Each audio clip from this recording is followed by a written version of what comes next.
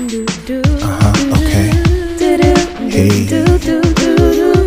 Catch a vibe, we're gonna get you to the other side. Blowing you way back to the time. Reminisce and relax your mind. And catch a vibe. Catch a vibe like a throwback. You with the bridge, about to turn it up. Picture perfect, no Kodak. And ain't no holdbacks. We getting real, getting raunchy. We bridge millennials, baby. We keep it saucy.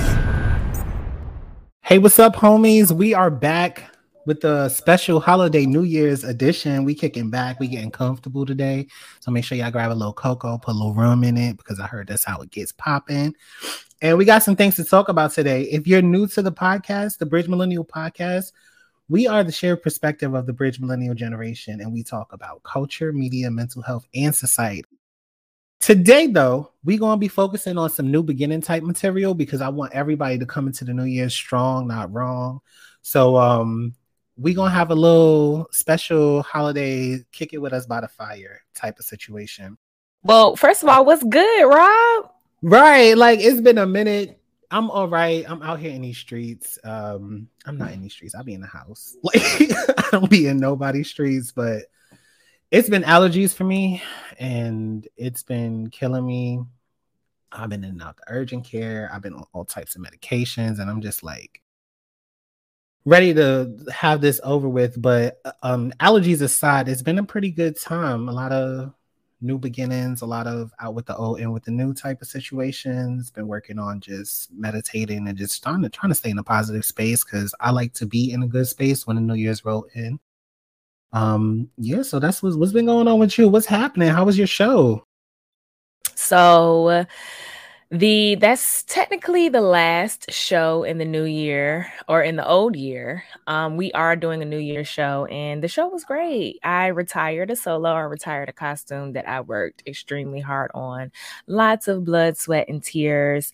And I think the show went really well. So on to the next thing. I have another performance on Wednesday. So it's definitely like compartmentalizing. Now that show is done, now my mind is on something else. And we're gonna take it day by day. We're gonna take it day by day. Well, congratulations. I wish you definitely the best of luck on this upcoming show and stuff like that.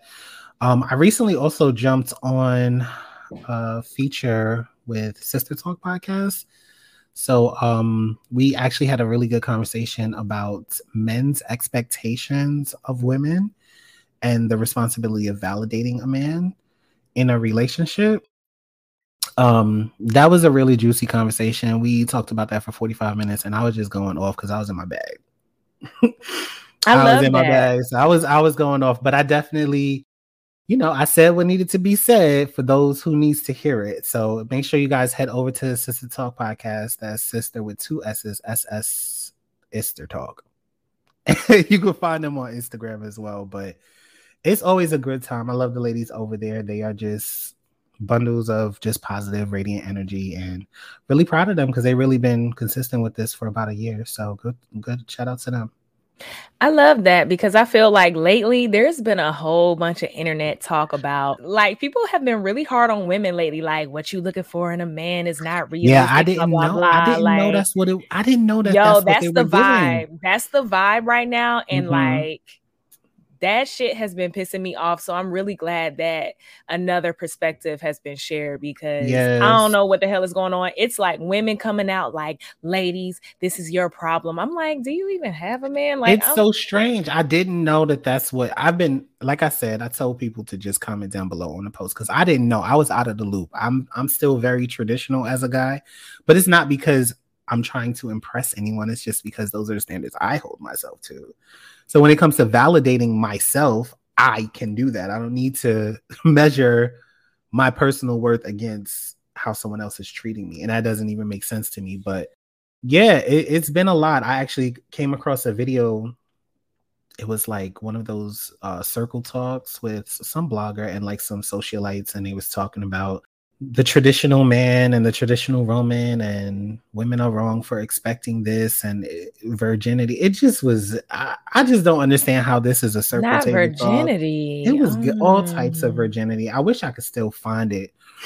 But it's giving it TI. It's giving really old school. Like, I don't even think that should be a subject that should be discussed. Yeah, and it's just a bunch of misinformed muchachos just talking and not really saying anything. It's I don't know. It reminds me of, you know how people just like to have controversial conversation, but they don't really have any substance to offer it. Like those people that just want to be in it. Like they just like mess. So they want to be messy, because I'm not hearing any messages in these arguments. I'm just hearing strong and wrong. I'm not hearing any enlightenment. I'm not hearing any. What I'm hearing is a lot of people being defensive and insecure about themselves, and they're attacking each other. Like, what's the point of this conversation? I don't know. I feel like it's in this new era of like the comments and the, like, if it's on Instagram, the comments, if it's on Twitter, the retweets. Like, they're in it for the retweets, they're in it for the comments, they are in it for the controversy. That's what it is. It's the they controversy. Want that wow factor, that clickbait factor, right? But that doesn't really continue the conversation. That just is very repetitive. It's like a vicious cycle. So I'm not about that. But y'all check out the Sister Talk, because I'm trying to hear that. I'm trying to hear what Rob has to say. I'm gonna tell y'all right now, I exposed it. Y'all know that I come from a counseling background, and I broke it down and I exposed it. So if you're one of those guys that feel very insecure and shooketh about your manhoodeth, don't listen to that, because you're gonna feel real bad about yourself, because I told that truth. Hashtag triggered. Yeah, it's gonna trigger you. It's gonna trigger exposed. You. I actually was about to say a little something that I guess we could say here, because this is us. You know what I'm saying? I tried to keep it as censored as possible. Sister Talk does have they're a part of a church family, so I don't really want to be getting crazy, but I'm gonna get crazy on here. Okay, we're gonna pull up some Let's clips. Get wild. Step into your wild side. What's up? We're gonna talk about it. But before I jump into that, did you hear that Big Sean just did like a little quick radio interview or something, and he was talking about how Kanye... I saw that. Hold up. You thought you was gonna surprise me with the tea, but I saw that. I watched the whole thing. I'm actually about to play it now, because I want everybody to hear it. So let me just go ahead and play it. Hold on. Owes me millions. It may not be Kanye. I don't know. Really? But who else owns it? I don't know. I just feel like a trick question. Actually, but I'm in for the trick question. I'm not even going to say that, because everything I say can be used against me in a court of law. So I'm going to go ahead and it will. I'm owed $6 million, and from Kanye West's label, Good Music. And that's just what it is.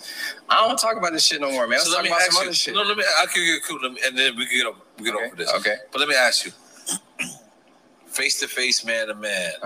Have you ever just sat down with him and just said, "Yo, look, let me holler at you, pull you to the side, no media, no nothing.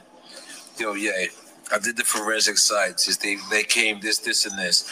This is what happened. This is what I feel like I'm owed." You know. No, I have not. Okay. I'll tell you why I haven't. Okay. Because I got so much respect for bro that when we in a vibe, whenever we link, it don't be the appropriate time.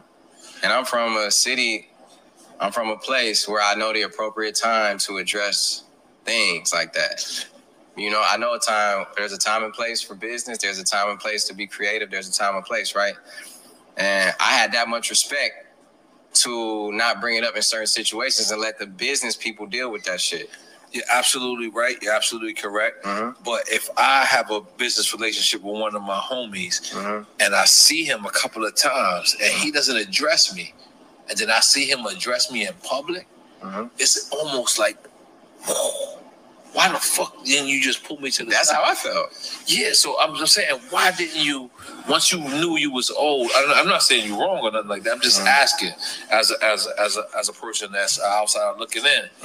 Once you didn't know that, why you ain't just say, you know, yo, homie, let me talk to you? Because by the time I found out, the only time I saw him was at Sunday service. Recently? Yeah. Wow.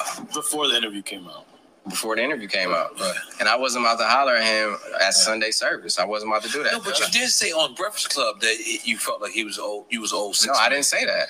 Okay, well, somebody else leaked that information. I didn't even know it. That's what actually made me look into the situation more.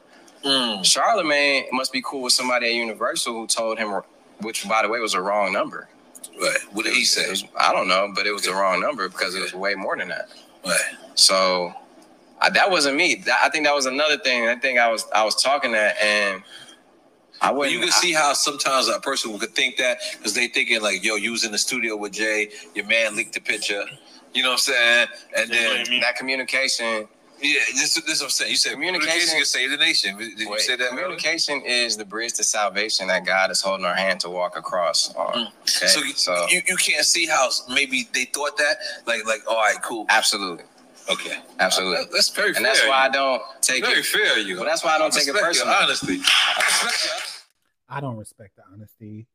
You know why, Shan? Right? Hold on, wait a minute. We might not be. We actually might be on opposite sides on this. So I would love to hear because I'm looking at your facial expressions and they're not lining up with my facial expressions. We going. If I either.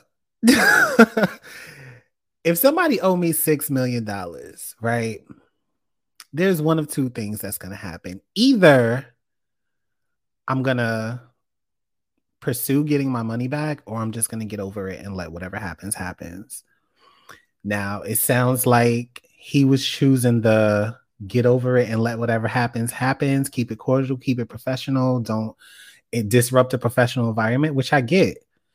But if that's how you feel, why are you bringing it up on the radio? Because, and this is where I interject, because number one, Kanye's mouth always gets him in trouble. And I feel like as a male Gemini, you got to know when to shut the fuck up sometimes. But this is what I'll say about Big Sean's perspective, because I love Sean. I'm not going to lie.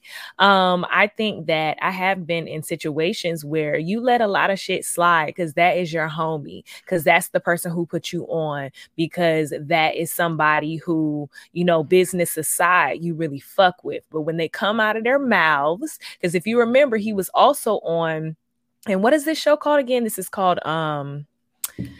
this show with drinks. It's like, I can't remember what this show is called. Do you remember what this show is called that he was talking on? I tried to look into it. I just came across it like right before we started recording, so I didn't get to do any background digging. It was reposted by a blog, and I'm not sure exactly what the interview itself was. It's called Drinks with Somebody or something. But anyway, Kanye went on the show earlier, maybe last month, and talked about how he felt like Big Sean was ungrateful because he went independent.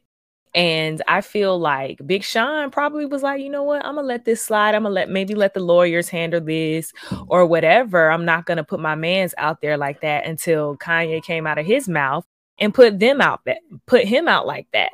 So because of that, like, he's like, all right, well, fuck it then. And I understand that. I honestly understand that, where you like, you know what, I was going to keep this under wraps, but, you know, you made it hot. So fuck it. Let's go ahead and talk about it publicly, because Big Sean also said in another part of that interview that he wasn't going to, you know, confront him publicly about it. But Kanye, like, embarrassed him. He came out, had that interview, and embarrassed him.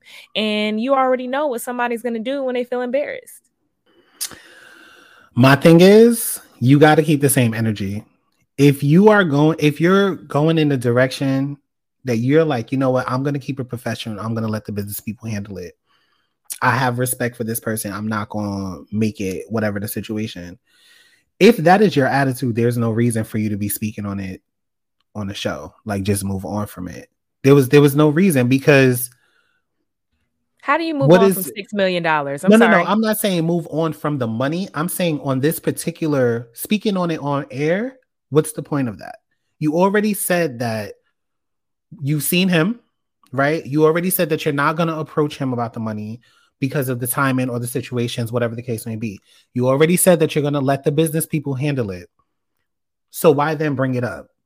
Why not just move past that? Why go into detail? Why have that conversation? Why not keep that same energy of, you know what, I'm going to let the business people handle it.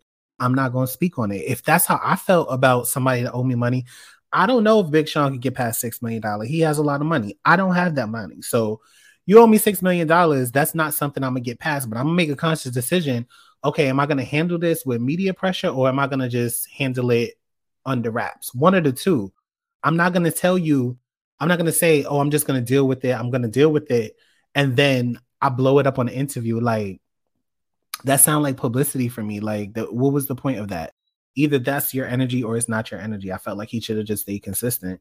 Now, as far as getting over, nobody who gets over $6 million. Like, if you're owed $6 million, who gets over $6 million? But if you're not gonna approach him, maybe that's my conflict resolution type of situation. If I'm gonna say something on air, it's gonna be something I'm comfortable with approaching you about it. If you did something to me to the point where I'm venting to it on the radio, I'm not gonna say I'm not gonna approach you or I have too much respect. If I have too much respect to approach you at an event, then I should also have too much respect to go into that on air. Yeah, but at the same time, it was obviously a reaction. And let's not pretend like respect can't be lost. Respect can be lost. And I feel like the way Kanye put him out there like that, he lost Big Sean's respect, period. And when the respect is lost, then there's no reason why he would have to mince words when he's asked about the money that's owed to him.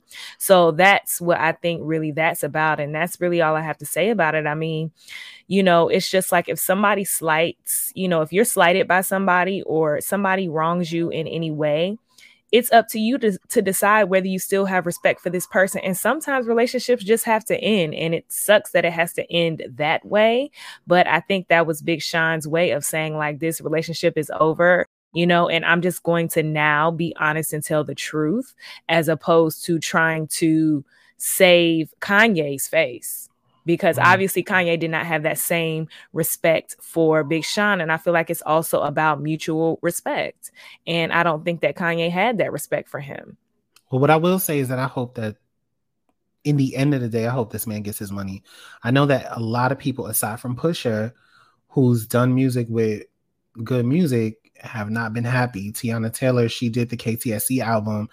And, you know, she had a whole creative vision. Tiana is like a true wraparound artist. She had a whole vision for her album, and Kanye was just on some, back in 2018, he wanted everybody on his label to release albums with just 7 or 8 tracks on it. So the music that Tiana wanted to put on the album, he cut it back significantly. And she was like, there was songs that she loved, but it just couldn't fit. And I believe that fell in line with the project that he did around that time as well, which was only a few tracks long. But yeah, after that, a lot of people just kind of was not with it. But Pusha T and Kanye, they've been going, you know what I mean? They've been going strong for a while. And it's just so, I feel bad. I do believe that Kanye is a genius. I do think he is brilliant, but I think that he's misunderstood, but also he is a misunderstanding kind of person. He's misunderstood himself, but he also misunderstands the world severely. And I don't know if that's a sign of his mental health or if that's just his arrogance. I don't know, but I hope that gets resolved. But most importantly, while I don't agree with the way Sean approached the situation this time in comparison to how he did in the past, I definitely think that man deserves his 6. Give him his money. Give that man his money. Big Sean is a very underrated rap artist.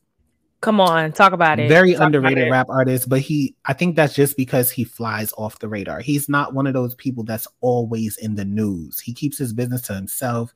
He's very, not isolated, but he's very, I'm coming to work. You know what I mean? Like, I'm coming to work and I'm coming to do a job. But lyrically, he's very talented. I don't know, you won't really catch a bad Sean voice. Not Look, Detroit verse. You won't catch Detroit a bad Sean verse. Detroit 2, I bumped that album this year. Let's talk about, because this is like our holiday episode for all intensive purposes. And we are at the lunch table, meaning we're just kind of shooting the shit today. Whatever comes out the lunchbox comes out the lunchbox. But Detroit 2 actually is one of the albums that really helped me through the pandemic. And Word? Really? Like, honestly, so I have friends that went to school with high school with him. So I really didn't pay attention to Sean until I started hearing like stories about him from high school. And I was like, oh, okay. And then I would like hear that he did this, he did that. And I'm like, okay, so, but people from Detroit are big Detroit. It's no such thing as I'm a little bit from Detroit. I'm big Detroit. So you kind of get the flavor of that kind of culture and stuff like that. So that's what kind of leans me more towards giving him a shot and kind of listening to his music and paying attention. But from actually listening to his music, it's like, yo, you are really talented. Like Sean is really, his really, bars really is very talented. fire. Yeah. I didn't realize until you got to listen to the music and give him a chance, but he's definitely underrated. Yeah, because I feel like, for years I was pretty much listening to just Big Sean features. I really never even took the chance to listen to his album tracks. So Detroit 2, and I'm not sure what it exactly was that made me listen to Detroit 2, but as you know, I'm a big Janae fan, and Janae and Sean are together. Mm-hmm. So, he would be all up on her tracks, and I'm like, okay, these verses are kind of hot. Let's actually see what Detroit 2 is talking about. And I absolutely loved it. And I'm not even one to really listen to an entire rap album. It's very rare for me, just because I'm a dancer and I lean more towards either dance tracks, pop, or R&B, which my singer side is attracted to. But I don't know, Detroit 2 touched me in a different way. And I just feel like he's definitely he's a woke artist, a quote unquote woke artist. If you really listen to some of his lyrics, wow.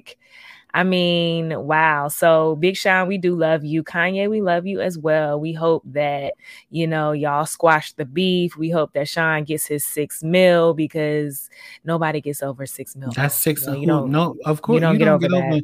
Personally, I don't respect or not. I think Sean should have approached him. I think he should have been talking about it on the radio. I think is that's a lot. I don't know that I could be around somebody socially who owes me $6 million and not bring it up, or not be like, can we step to the side and have a conversation about this? Or I'll contact your people. We're going to set up a brunch. Or we're going to have to, because this is 2018. I mean, but Kanye is unpredictable. He's unpredictable. So I feel like Sean trying to be respectful and not bringing it up at Sunday service, which is Kanye's thing. Oh yeah, of course you don't bring it up at Sunday service. No, I'm definitely not there. But within the time, there has we gotta talk. Like, come on, we gotta. Yeah, but I also think that it's this mentality for rappers that money ain't a thing. You know what I mean? Bling bling, money ain't a thing. But actually, it is. But actually, money is a thing. And so maybe it's not as big of a thing when you got it and you making it like that. Maybe 6 million. That's necessarily true, though. Maybe 6 million is just a good night for him. Like, maybe 6 million is not worth. I mean, it's significant, but it's not worth stuff. You know what I mean? I don't know. Maybe 6 million to him is like $600. Like, okay. I highly doubt that. I highly doubt that, because I feel like when you have money, you have more reason to hold on to it, because you never know what's going to happen. So I'm not exactly sure that. I mean, 6 million to us obviously is not the same thing as 6 million to them, but the dollars are the dollars. The money does not lie. People do, but money doesn't. So, well, look, anyway. Sean, go get your money. Go get your money, Sean. I'm here for Kanye. Run him. Get that man. Get that man. This ain't Motown. Come on, Kanye. You know better. Stop it. Stop it. You knock on TLC him. Give that man his money. And we know that anything money related and dollar related, I mean, that's pretty much public record. You know what I mean? Mm-hmm. You can't really get around that. Well, it's public record based on what's reported. Right, based on what's reported, but once that number is out there, it's out there, and it can be confirmed. Is I guess what I mean. Once the number is out there, it can be confirmed if it's true or not. And like he said, Charlemagne obviously knew something he didn't, so it was out there. That's true, but it was, like he said, it was way more. It wasn't properly reported, because I'm sure what was available to Charlemagne was what was available to the public, but I'm sure him going back into the, into where he needs to go into, finding out that there's way more actually that wasn't reported. And maybe the reporting is the reason why money is owed. I don't know. When it comes to people's specific finances business, I do mind my business, but what I will say is go get your money. Like, that's on that. Okay, what we have. Hold on, Rob. We're going to have to cut this part out. Hold on. Okay. You about to go up there? I can't hear you. You're on mute. You could hear them, right? I didn't. Okay. You I'm about to about go to up there? one more time. Hold on. Oh, y'all. Okay, so Shan upstairs. She got these college roommates upstairs. And earlier today before I'm cutting this out. No, Nope, you I'm cutting not. this No, out. you Yes, not. I am. No, you Hold on not. real quick. Hold on. No, I'm cutting this out. Hold on. You better not. She better not cut this out, y'all. So she got these college roommates, and well, not roommates. She lives in the building, but she lives under these college kids, and I guess they treating things like it's a dorm, so they turned up or whatever. So before we started recording, we was doing our sound check and everything, and they were really loud, and I thought they was in the apartment with her. She was like, "No, that's upstairs." So she banged on that door. She's like, "Boom, boom, boom, boom," like OD banging, like something could have came falling down, like London Bridge banging. Tell me why. Y'all, tell me why. Tell me why they bang back.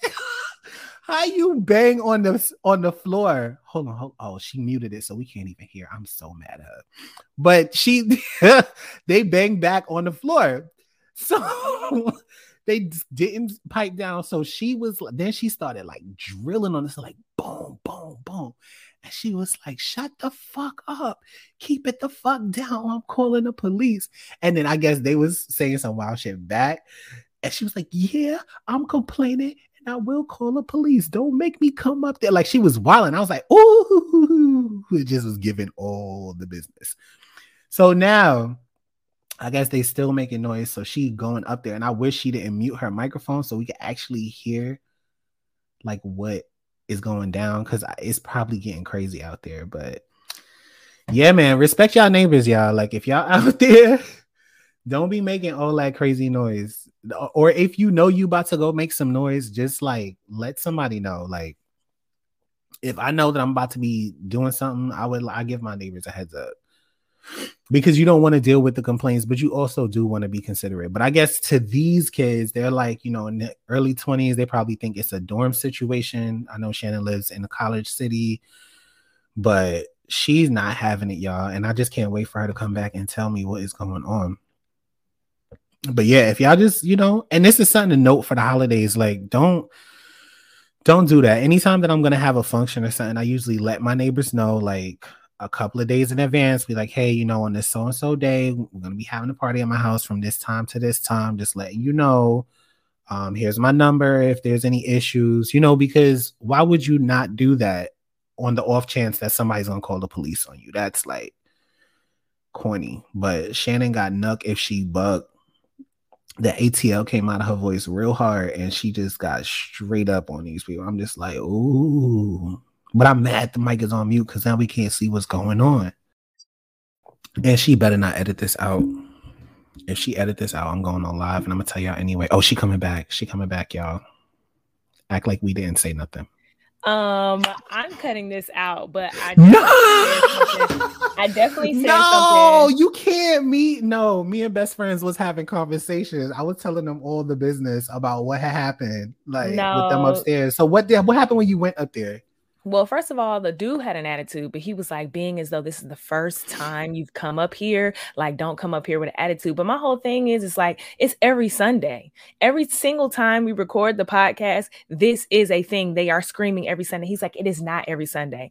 I know what I hear. It has been every Sunday that we have recorded. It has been a thing. It was last Sunday, and it was the Sunday before that. Every single Sunday, I already know what to expect. Not with him acting like he wasn't getting crazy, like, half hour ago talking about banging back. Like, that's what I'm saying. And my whole thing is like, but my whole thing is like, this is not a dorm. You have to be cognizant of your other neighbors. I shouldn't have to come up here. I shouldn't have to come up here. This is not your house. Did you go 8? Like the police. This is not your house. This is not your house. This is an apartment building, period. I said, I don't want to have to call the police. I'm not that girl, but I will, because it's a noise disturbance. You're screaming at the top of your lungs from 3 p.m. to like 8, 9, 10 p.m. Like, it's not okay. That is not okay. I don't want to suck the joy out of your lives, but that's not okay. You never know what people are doing in here. I told them, I said, I'm recording a podcast and I can hear you on the podcast, period. But anyway, so we need to segue. Let's All right. segue. You better not take that out neither. Yes, if I you will take be it taking out, that I'm going out. on live and I'm gonna tell the homies that you took out the goods. We was waiting. Because when I was talking, he was giving me all attitude and shit. You know, the teacher in me is like, don't fucking cut your eyes at me. How old was they? These are college students. They can't be nothing more than 21. They're probably 19, 20. They white. Like, you already know. This is not. It's not spring break. Calm down. This is right. This is not spring break. Like, seriously, like, just keep it down a little bit. It's ridiculous. But anyway, let's go ahead and chat about the holidays. I got my eggnog, except there's no egg in it, y'all. I'm vegan. I see you got your, I was looking. Wine. So you had told me about that red wine, and I forgot what it was. And so I wanted to try something different. So I got this jammy red roux. Actually, the crazy thing is that red roux used to be my shit. That used to be my shit from Yellowtail. Yes, it did. That shit is good. Bad. I haven't had a good red in a minute, but I didn't want something too dry. But if it's too sweet, I get a headache. Like, I feel like wine is one of those things that, like, once you start building an acquired taste, you don't want it super sweet. You want to kind of like get different flavor profiles. Because I started out with Moscato, and I was like, yes, it gotta be Moscato. And then it was like, okay, that's too sweet. Maybe white Zinfandel. And then that was too sweet. But then I tried Chardonnay and I was like, that's too much. And then there was a Merlot. And then there was a pink Merlot. And it was just like, at some point I was on Shiraz and Chianti, which is the driest wine. And I was like, okay, well, this is giving SpongeBob out of water. So I don't know. I'm still on the fence trying to find my wine. But my go-to drink is always going to be champagne. I love a good Prosecco. The bubbly doesn't do well for my stomach. I have like a sensitive stomach, y'all, but I've been all over the map when it comes to wine, and I worked in a couple restaurants right after college. So, you know, I'm somewhat of a wine connoisseur, but you know, I feel like Australians make good wine. They make good Syrah. Yeah. They make good Syrah and Shiraz, which is the same thing. I think they're just from different regions. But Yellowtail is from Australia, and they make a good, like, cheap wine. And I feel like of course, everyone kind of starts off sweet, and then you kind of work your way, you work your way away from that. But I feel like in your 30s, you looking for easy drinking, so then you kind of work your way back to the because it's like you don't want to work too hard, and you don't want to just open a bottle, pour it over a cup, and drink it. You do not want to wake up with this. No. Or you don't want to have to wake up with like a dry ass throat. Like, you know what I'm saying? Like, you don't want to have to. Dehydrated hangovers is the worst. And usually you wake up like 4 o'clock in the morning. You remember that episode of SpongeBob where he was out of water and he's like, I don't need it. I don't need it. And he had his pinky up. You need it. You need it. First of all, did you know that they came out and said that SpongeBob was like LGBTQ or something? And I feel like they put him. Yeah, or kind of they put him on the quote unquote asexual spectrum. I'm like, so the show is based a lot on marine biology. I believe a marine biologist was a part of making the show. So there is a lot of biology puns in the show. SpongeBob is a sponge. Most sponges have both male and female sexual organs, and most sponges are asexual because of that reason. So it probably is like one of those implied jokes with the creators, like how Disney has that what's the number? A7, 117 or A something. There's a number that shows up in every Disney movie. Really? Yeah. And it's actually the classroom of the students that they used to go to school together, and they had their animation classes in that room. So ever since they started making movies, they all kind of put that number in all of their Disney movies. But Disney it's like got a whole bunch of different situations. Like at the beginning of Little Mermaid, it's like all the towers look like dicks. Like, I don't know. There's like a couple different things that are like super weird. I know it's like one thing during The Lion King. I think it's like grown-up Simba is talking to Mufasa in the sky, and he like slumps down, and in the air and the dust, it's like the word sex. It's like a whole bunch of random It is a lot. It is a lot. And Disney just have really dark beginnings, but it all makes sense. Per the number, I looked it up, it was A113. It's hidden in all the Pixar and Disney movies, but I'm gonna have to look. Disney is an acquisition of folk tales. You know, Walt Disney went overseas and he was in Germany. He has German background. He stole a lot of folklore that just was not recorded. And that folklore was not for kids, it was for adults. So what Disney does is they have this perfect formula where they make you feel like the hot three. They make you feel sexually aroused, afraid, and happy. Like the storyline of the Disney, they created that whole happy ending storyline situation. And it does follow a process of sexual arousal to climax because of all of those innuendos. So when they do add those little flares, it's just a little bit more noticeable because there is a sexual undertone to the cartoons. Like some of the original cartoons was so explicitly inappropriate that they had to remove them. They had cartoons of ducks with penis erections, and it was very explicitly sexual, and it was intentionally so. It was for adults, but it's coming from an era where cartoons and folklore and those stories, those were things for adults. They were not things for kids. And the historical context of a cartoon, the cartoons that were for kids were made to teach a lesson. That's why your traditional cartoons have very grim styles of telling it. It was meant to say, if you don't follow the rules, you're going to die. So the Brothers Grimm.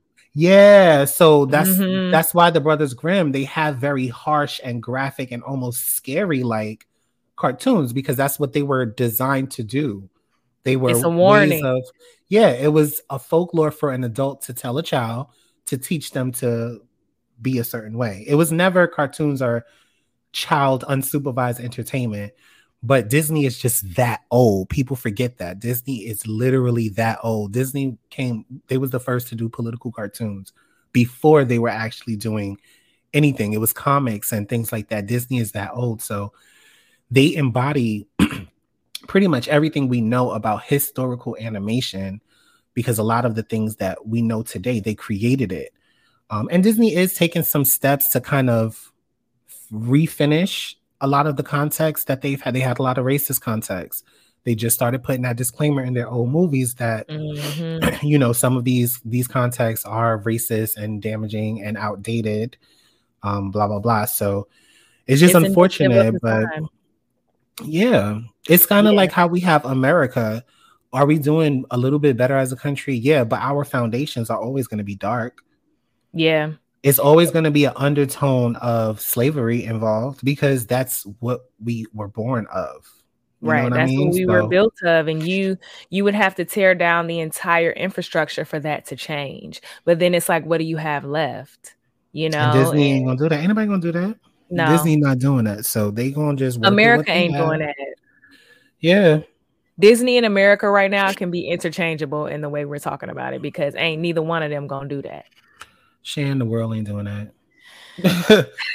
White America is white world. It's European. It's old money. It's colonization. It's takeover. They're not doing. They're not doing that. They're not doing that. Y'all need to, I have a book recommendation for all the listeners. It is a book called The Myth of Race. And he goes and he traces back the history of the first European men to travel to Africa, to travel, you know, quote unquote, travel the world and categorize the people that they saw into races. And I think it really started with, it's funny you say, it started with a German man. So it's pretty much full circle. And it's interesting that Disney is based off of that German culture. So anyway, if you guys are interested to see how all of this stuff started, the very foundation of our world, The Myth of Race is really an interesting book. And it's great to get it on audiobook too, because it really is chronologically like this philosopher, started this in whatever year, and then it goes to the next person, and it chronicles throughout history to today, and how we understand race and what it is and what the hell it isn't. So anyway, that subject is definitely a little grim, but if you guys are interested in hearing more, that book is a great place to start. So yes. But let me just jump into something that kind of what you were saying reminded me of, like, the public mindset and the influence of public mindset, and how governing organizations have historically, especially dictatorships, and in the media, have historically manufactured senses of urgency, senses of hysteria, senses of panic, mass hysteria. And we see that is used divisively to an extent. I think in the moment, it seems like just a gradual progression, but divisively, I would not exclude Disney from the category of government manipulation of the people, the general public, when it comes to just wanting everyone to be afraid, wanting to have this perception of a threat, wanting to have this perception of illusion and propaganda and stuff like that. And Disney's origins is dating back to that World War. Was World War One, World War Two. Is dating back to a time in global history where propaganda was it. Like what you saw is what you believed. So a lot of his comics and things like that were actually anti-Semitic, and he had ties with Hitler and the Nazi Party, because of which his business was kind of shaky, especially during the war. His business was kind of shaky, but yeah, it's a lot to go into. There's a whole dark Disney rabbit hole that can be dove down. But to counteract that, though, I want to bring some attention to our ability to think for ourselves and our ability to manifest the things in our lives that we want, manifest our beliefs, and be the guardians of our own mind. Because ultimately, the information that you digest, that's on you. What's presented to you is out of your control, but what you digest is on you.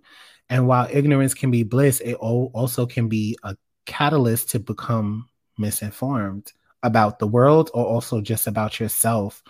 So one thing I wanted to kind of like shed some light on is this principle called confirmation bias, in which it says that we have a tendency of interpreting the evidence of something based on the existence of old beliefs or any beliefs. So basically, if you tell yourself something, your mind will then look for evidence to prove that what you told it was true.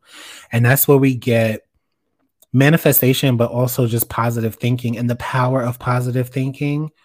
One thing that I found myself doing a lot more now that I'm older, I don't know the same about you, but I'm very careful with the language that I use. Very careful.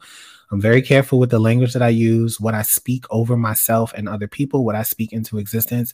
And I'm also very careful with the types of language I absorb. Like, I'm careful with my music and careful with my conversations, and just trying to protect my own like sense of sanity. I don't know if that's the same for you, Shan.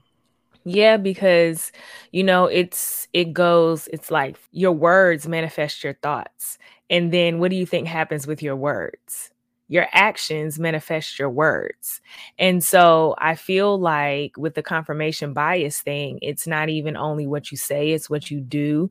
Everything trickles down from your thoughts. And that also trickles down from what you ingest. Like you said, the things that you decide to take in, whether you know it or not, are things that a lot of times you end up spitting right back out. And when you say things you make it true. Manifestation is a real ass thing. It really is. And I am very careful with my words. And like, it's interesting because with dance, when you're about to do a performance, let's say you're in class and you're about to be recorded, sometimes I see a lot of dancers, and a lot of dancers that I know will say things like, oh, I know I'm going to mess up, or, you know, I think I'm going to fuck this part up. Well, you just spoke it and now you will, you know? And so I think it is very important to watch what you say. But I think that those things also start with your thoughts, and the power of positive thinking is something that a lot of people underestimate. Agreed. It's important that I think that's something that we need to take with us into the new year, that we need to police our thoughts. We police everything else. We quick to police somebody else's actions. Hello? We're quick to police what somebody else is wearing, what they said, who celebrities they having sex on with. The internet, everything. We will police everybody's actions except for our own. Talk about it. Hold on. Talk about it. We will police we have convinced ourselves that there's something wrong with everybody except for ourselves. But we're not policing the way that we think. We're not policing the way that we speak. We're not policing the way that we act. Why? Because we've justified it. We've already thought it and spoke it as that is our principle. So now we look for evidence to confirm what we already believe. And what's crazy is that we get to such a grandstand that we start to inflict our convoluted thoughts on other people and judge them for not thinking the way that we feel they should think, or not behaving the way we feel they should be behaving. Because a part of us feels like if other people's not doing it, then maybe it is kind of wrong. I just was going to say that's why you have to get rid of the ego. That ego is like something that can take on a life of its own. And Eckhart Tolle talks about this in his book.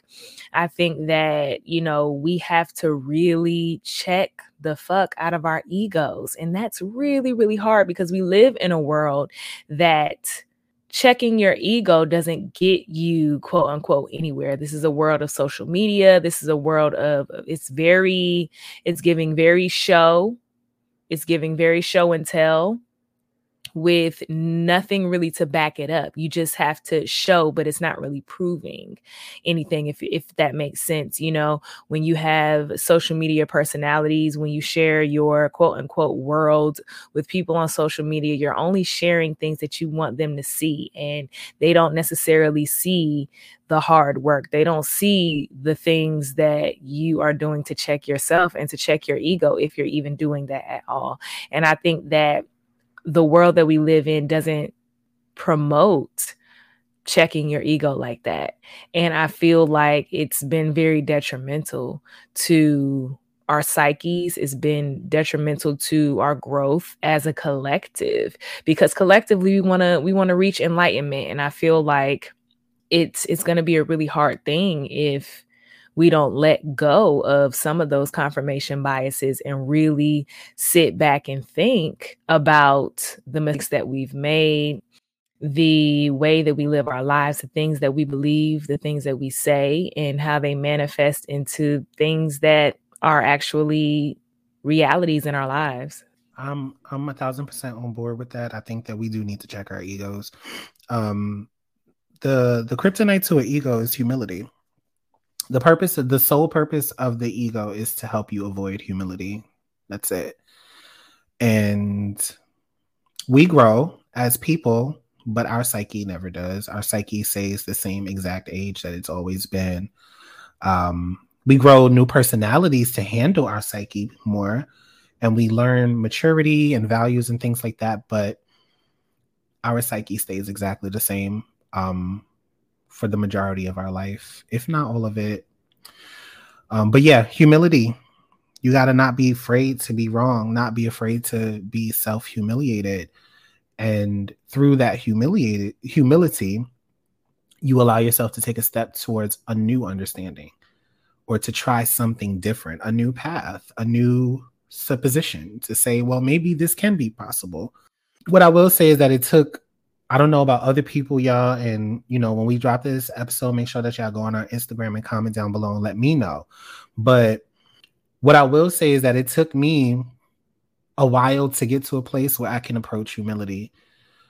And it's because our egos are so fragile that we can't handle the challenge until we are in a safe zone. And once you're in that safe zone and you're feeling good and you're feeling strong, you're feeling independent, you start to take self-accountability for the things from this point forward. And when you notice that things are not going the way that you wanted them to do, and you look around, you don't have anybody to blame but yourself.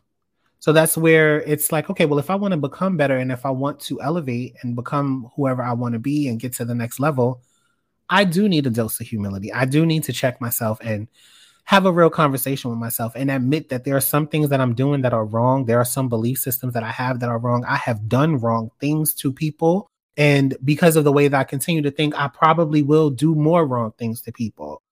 Something that drives the strength of the ego is like this perception of perfection. We have this idea that there's a perfect way of being. There's a perfect way of doing. There's a perfect way of dressing, a perfect way of managing your finances. There's a perfect way of setting a boundary. There's a perfect belief. There's this perfect line. And we know that we're not perfect, but we will tell ourselves that we are taking perfect steps. And those perfect steps are to not be questioned by anyone, including ourselves. You know what I mean? And that's unhealthy. That's how we find ourselves into these like cycles and habits and passing on these belief systems. I was just telling Sam, actually, shout out to Sam. She was on our episode 2 and 3. We were talking about LGBTQ issues and diversity and things like that. And I told her, I was like, hate is learned. Hatred is learned. It's not natural. Absolutely. Love is natural. Absolutely. Love is instinctive. Hatred is learned. And we're taught to hate each other. But what we don't realize is that when you teach someone to hate someone else, you're secretly teaching them to hate themselves. And now they have to build fences and walls around that individual space. And so that's where the defense mechanism and the discrimination comes in, because they have to target anything that's not like them. They have to target it. And it's always going to be that question, well, how much like that am I? You know, you taught me to hate this person because they're brown. And you said that brown people are this. So now I have to also treat them that way because I don't want you to think that I'm comparable to them. I mean, look, that's like a big majority of the Black community. There's so much internalized racism against ourselves. And we know that. And I find, you know, that on the journey to self-love and my personal journey to self-love, I've had to accept the fact that perfection doesn't exist. And in order to reach self-love, it's at the opposite end of the spectrum of perfectionism. And I definitely struggle with that disease. I suffer. And I will say that I am in remission. I'm definitely like on the recovery track, but perfectionism is something that does breed self-hatred, because if what you're doing in your mind isn't on track, like you said, you're not taking the perfect steps, it leads to that self-hate. And then it leads to you judging and hating others for also not taking those same steps. So that's something actually in 2021 that I've really, really tried to work really hard on and still am struggling with, because it was a learned behavior. And I think that, and if you look, and here's another book, I'm like a bookworm, y'all. If you actually read How to Be an Anti-Racist by Ibram Kendi X, he talks about the Black community and how around the 80s, the Black community started to talk about separating themselves from those other type of Blacks. So we're not like those type of Blacks, or you know what I'm saying? They want to separate themselves from Black people who they feel like are not good representations of the race, quote unquote. And I think that was a huge divider in our community. And a lot of people always say, especially if you Black, like Black people can't get it together. Black people can't stick together. We don't take care of each other. But I think that we were taught to hate ourselves.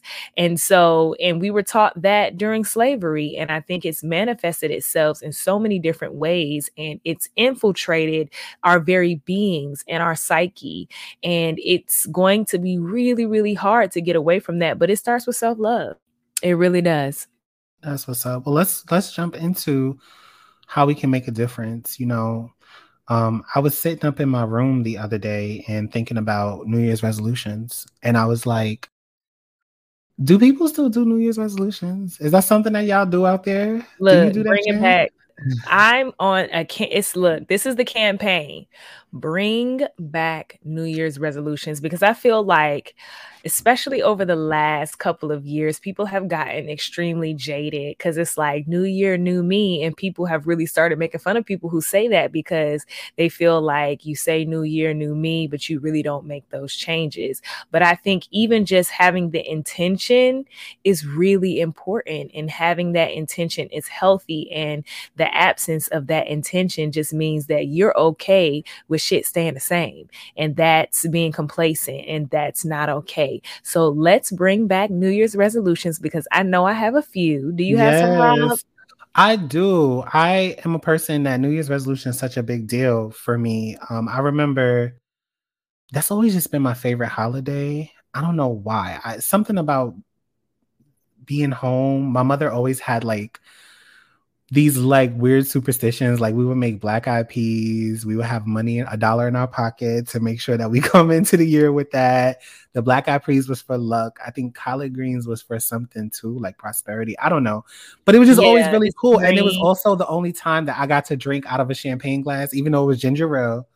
But my mother would buy us like a 2-liter ginger ale, and she would work overtime all the time. Like we rarely ever saw her. But for New Year's, for some reason, no matter where she was or what she was doing, she would make sure she is home with us for the ball drop. Like that's it. And there was one time she couldn't, and she made sure that my aunts went out and bought us the ginger ale and stuff, so me and my sister could have our little toast, like we grown and stuff.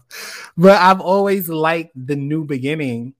And when I was in high school, I had made a resolution to like lose weight. And the way that I did it, I said that I was only going to drink like water for a year. I wasn't going to drink like any sodas and stuff. Cause y'all know high school and soda go hand in hand. They had that Sprite remix. From the machine. Look, from the machine. Oh, but it's not even just sodas. They had, what did they have in the machine? They Fruitopias. Had, those go hard. Fruitopias, man. Yes, I will never forget the berry Fruitopia. Yep, the purple one. Even the red one. And the red one was the first punch. They was the first one that came out with like a kiwi flavor situation, the green one. Yeah. And that's when I was like, I love this. And I wanted everything kiwi. That's how I wound up getting that kiwi color Game Boy. Like the Minute Maids. I was in it. Yes, the Minute Maids. The Gatorades. Who was the lemonades? Who was the lemon? Was it Minute Maid lemonade? It was Minute Maid lemonades. It was Minute Maid lemonades. And y'all, Gatorade, don't be. I went to the dentist.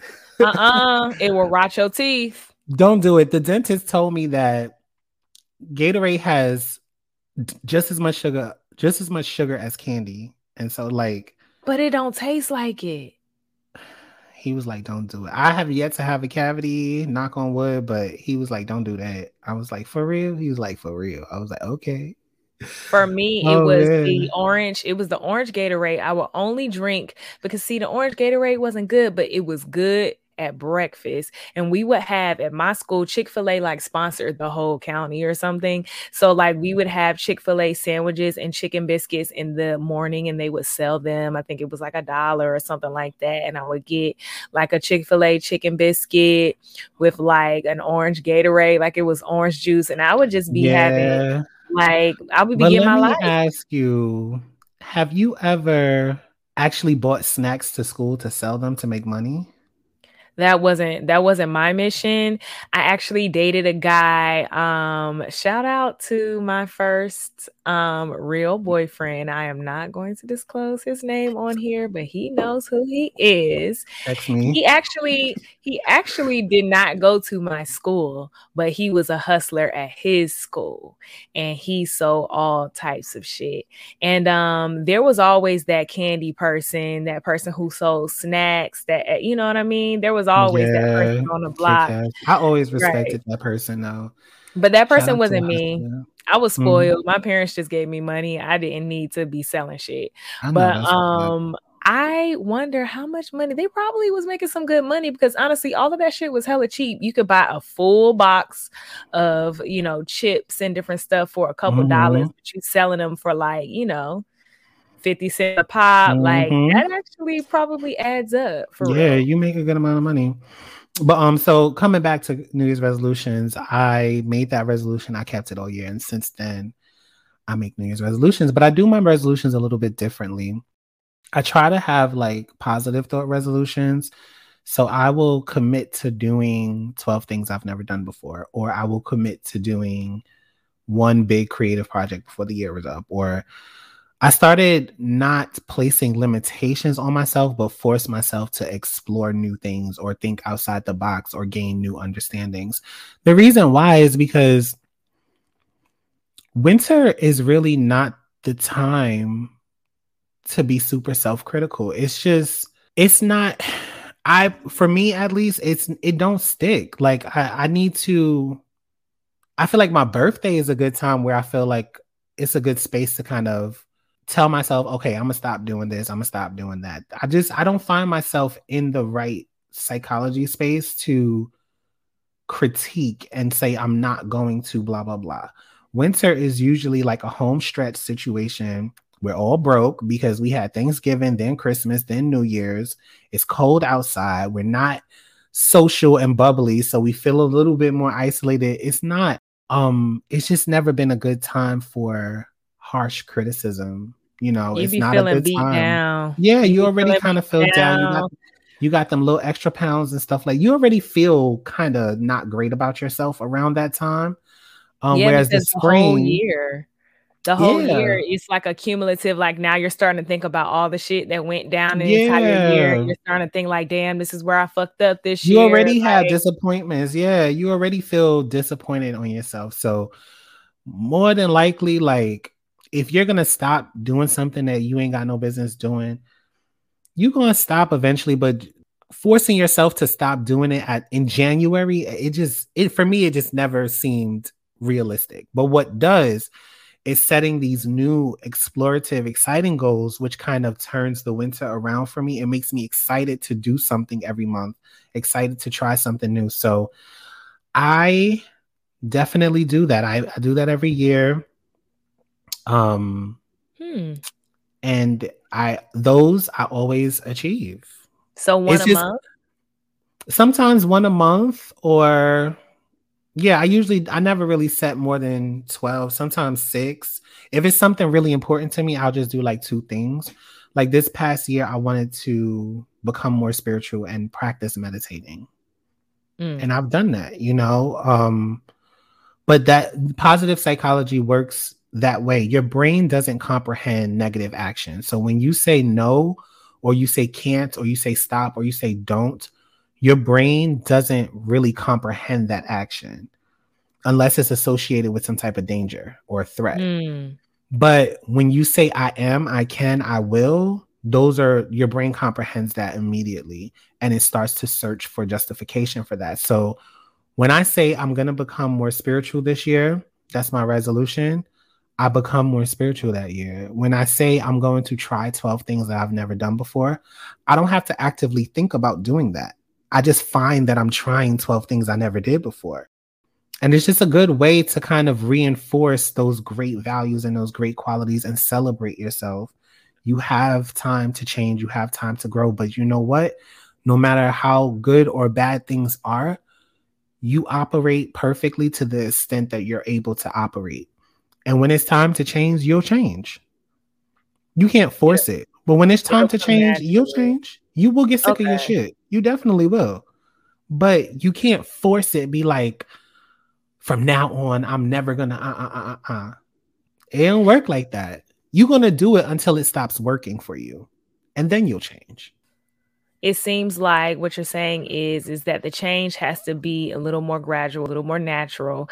And it also seems like it needs to have a positive spin on it. I also feel like a lot of the things when we do make New Year's resolutions, we're like, well, I'm not going to do this anymore. Like you said, I'm not going to do this anymore. Instead of putting it in the negative sense, you put it in the positive sense and say, I will do this. And I do think that words can manifest into actions a lot better when they're positive as opposed to negative. So any of the words not, no, never, take those out of your resolutions. Just take them out. Take them out. I talk to my clients about that all the time.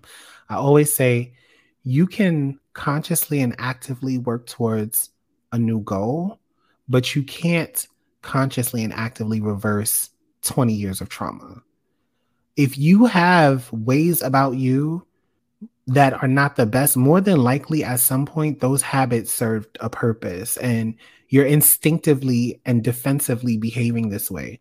You can't tell yourself, I'm not going to be defensive anymore. That don't make no sense. Your defense mechanisms go hand in hand with your instinct to survive. The problem is just that you're still having habits that no longer apply to your new situation. You're reacting as if you're still in that old situation. So it takes some time, but if you focus your energy on actualizing this new situation and actualizing where you are and emphasizing strengths and things like that, the negative will erase it. So it'll take care of itself, because what you're doing is you're allowing your brain to process a new positive reality versus criticizing the way that your brain reacts to life, you know? And I'm not saying that there is no need to change. I'm just saying change has to be motivated by a positive force. There has to be a positive outcome. You are not capable of punishing yourself into change, especially when the punishment is just you saying that you're mad at yourself. So now you're going to have bad mannerisms and you're going to be depressed. Nobody wins. So unless your behaviors undesirable are connected to a very undesirable outcome, like something that is threatening or dangerous, instinctively, when that red light needs to switch, it's going to switch. And it's going to keep switching until that switch doesn't work anymore. So what you can do is confirm that your environment is different and that you are safe and that you are great and that you are beautiful and that you are positive, so that there's no need for your psychology to switch in defense mode when there's nothing for you to defend yourself against. Absolutely. You know, I had like an epiphany moment similar to what you're talking about during the pandemic last year, about how I handle the world, how I handle new friendships, how I handle being around a lot of different people. I feel like a lot of that was a direct product of how I grew up, what it was like being a dark-skinned female in an era where being dark-skinned was not in style. Mm-hmm. And I think that because of that, it severely dictated how I approach life and how I approach meeting new people.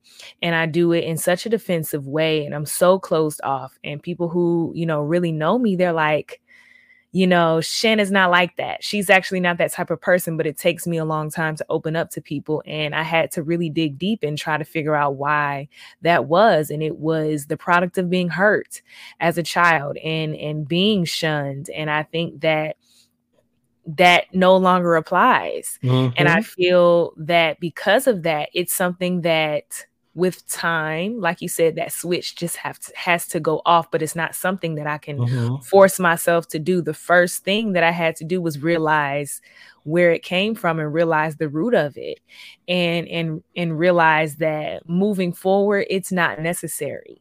So I have to constantly remind myself until I don't have to remind myself anymore. And I think that applies to so many things, not just being Black, but like you said, your resolutions in general. And the way you put it so eloquently, I now am thinking like, okay, so the resolutions that I have for next year I'm going to take that different approach. And I really appreciate that, Rob. And I hope that you all got your little notebooks out. Yes, y'all and I get hope them you're taking notebooks. notes. Yes. I hope you are taking notes on this, because, I never realized the way that we made New Year's resolutions in the past has been very judgmental and harsh on ourselves. And we are holding ourselves to this perfectionism standard that actually does not exist.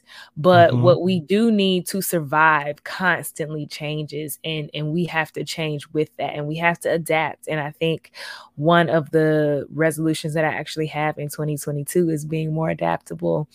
And I think that it starts there. So I'm really excited about the I love new that. year. Yes. And I hope that we all are excited about the New Year's, even if your resolution is just as simple as remind yourself of something.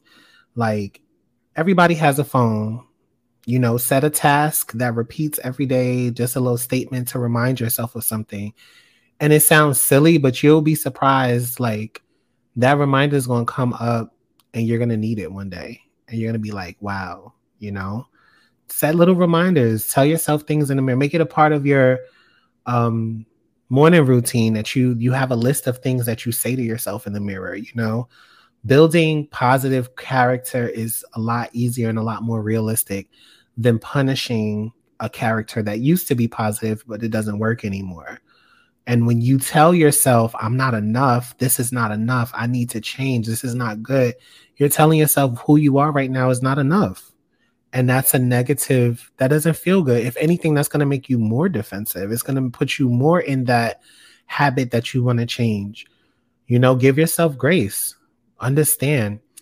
I realized it wasn't the pandemic, but I remember there was I would say 4 years ago, probably 4 years ago.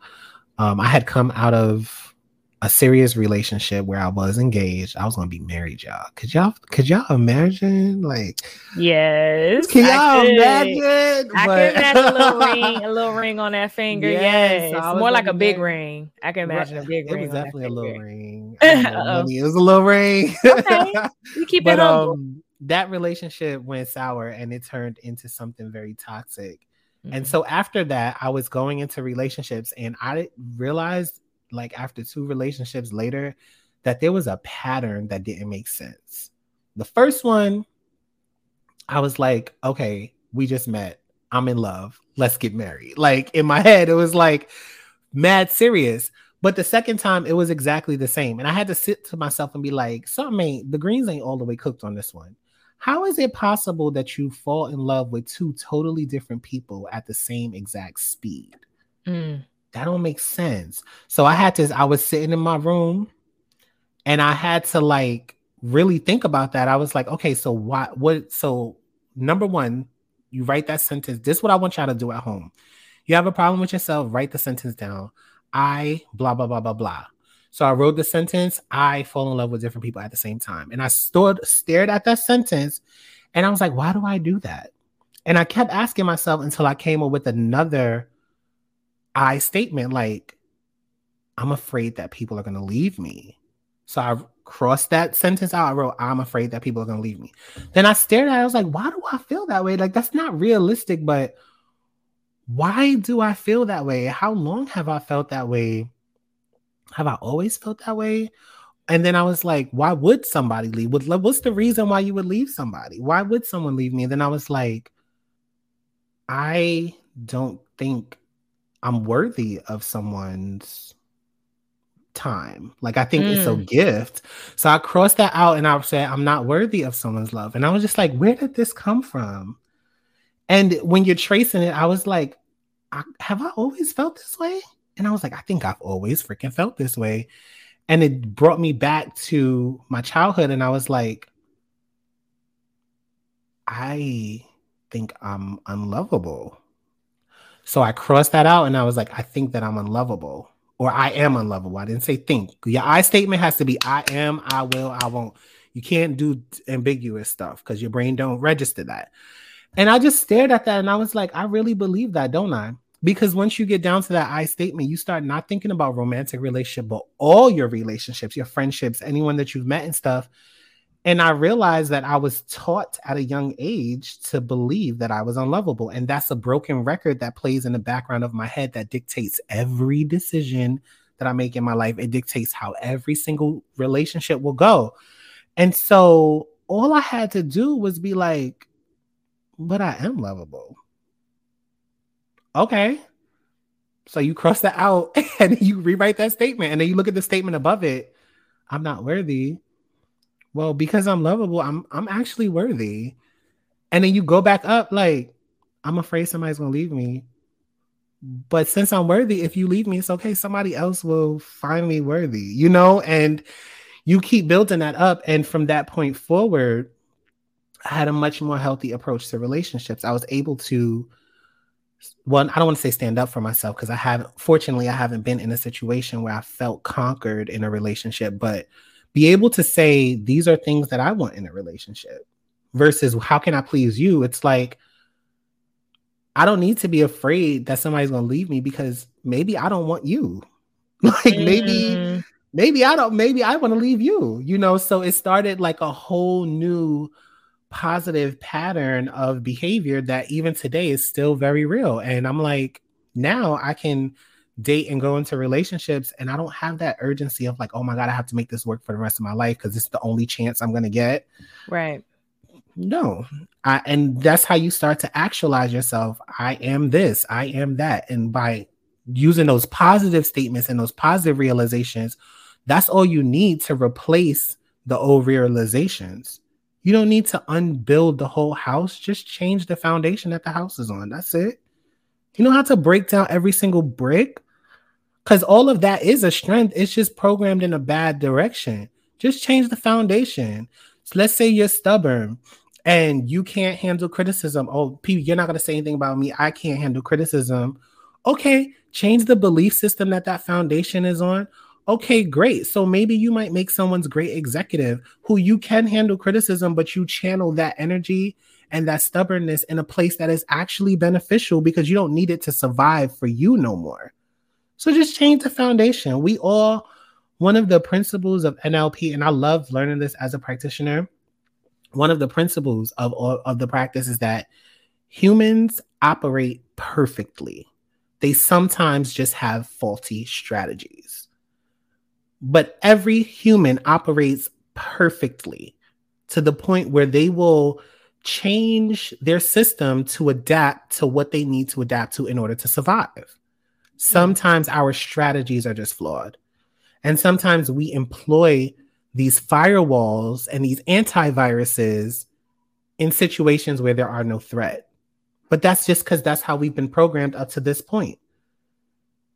So all we need to do is change the underlying belief and we good. So I want all of y'all to make y'all resolutions and, you know, be positive, be happy about yourself and celebrate who you are. Even if it's just like, I'm going to go for a 20-minute walk once a month. Like do something that is achievable. First of all, don't be unrealistic because you want to feel good. Like you achieved that shit, you know, because it's going to make you want to do more.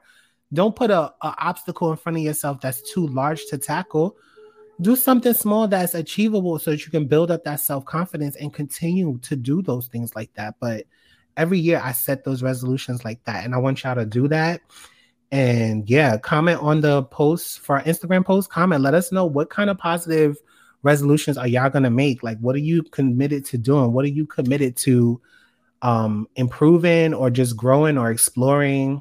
It could be anything. I'm going to try Thai food this year, you know, just because life doesn't have to be grim in order for it to be change. It doesn't have to be dark and punishment and negative for it to be a change and growth. Growth doesn't always have to be painful. You know, there's two sides of every equation.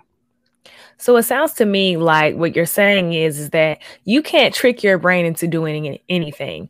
I think that a lot of people are like, oh yeah, I tricked my brain into doing this, or I like that's actually not a thing, because like you said, we are perfect the way that we are. And I think that when you think about computers and how computers are actually made to model brains, actual brains, as opposed to, we're in a computer generated world now. We're thinking that computers are the things that are perfect, but technology is actually imperfect, and technology is always emulating the human brain. And I think that when we realize that, it's kind of like an amazing thing. And so I think I'm pretty much done trying to trick my brain into doing something. You actually have to do the work. You have to do the work, and you have to get down to the root, like you said, the foundation of the reasons why you do the things you do before that you can change them, because it's not going to make sense to your brain.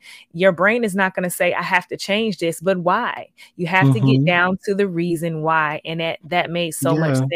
So thank you so much for elaborating on that, Rob. He was giving us, it's giving Dr. Rob teas. Like, give it. It's giving Dr. Rob, and we absolutely love it. So look, get those New Year's resolutions in. This is the Bring Back New Year's Resolutions campaign. The Bridge Millennial podcast is 100% for it. And let us know some of your New Year's resolutions, and we can all share that responsibility. We will give you support, and in turn, you can give us support because we have them too. And make sure that you send us some voice notes. We really want to hear from you on this one. Please do, yeah. And we will see y'all in the new year. Yes. Happy New Year's, guys. All good vibes, all good things. We absolutely want to see you in 2022. We have some amazing things in store for you. And I'm sure you have some amazing things in store for yourselves. Okay. So you do that. Y'all do that. And we're going to see you on the other side. This is Shannon Ashleah for the Bridge Millennial podcast. Follow me on Instagram at Shannon_Ashleah. Yes, and you guys can follow me at Just Rob's World. And tell us what you think. We can't wait to hear your thoughts. Happy New Year. Bye, guys. Bye-bye.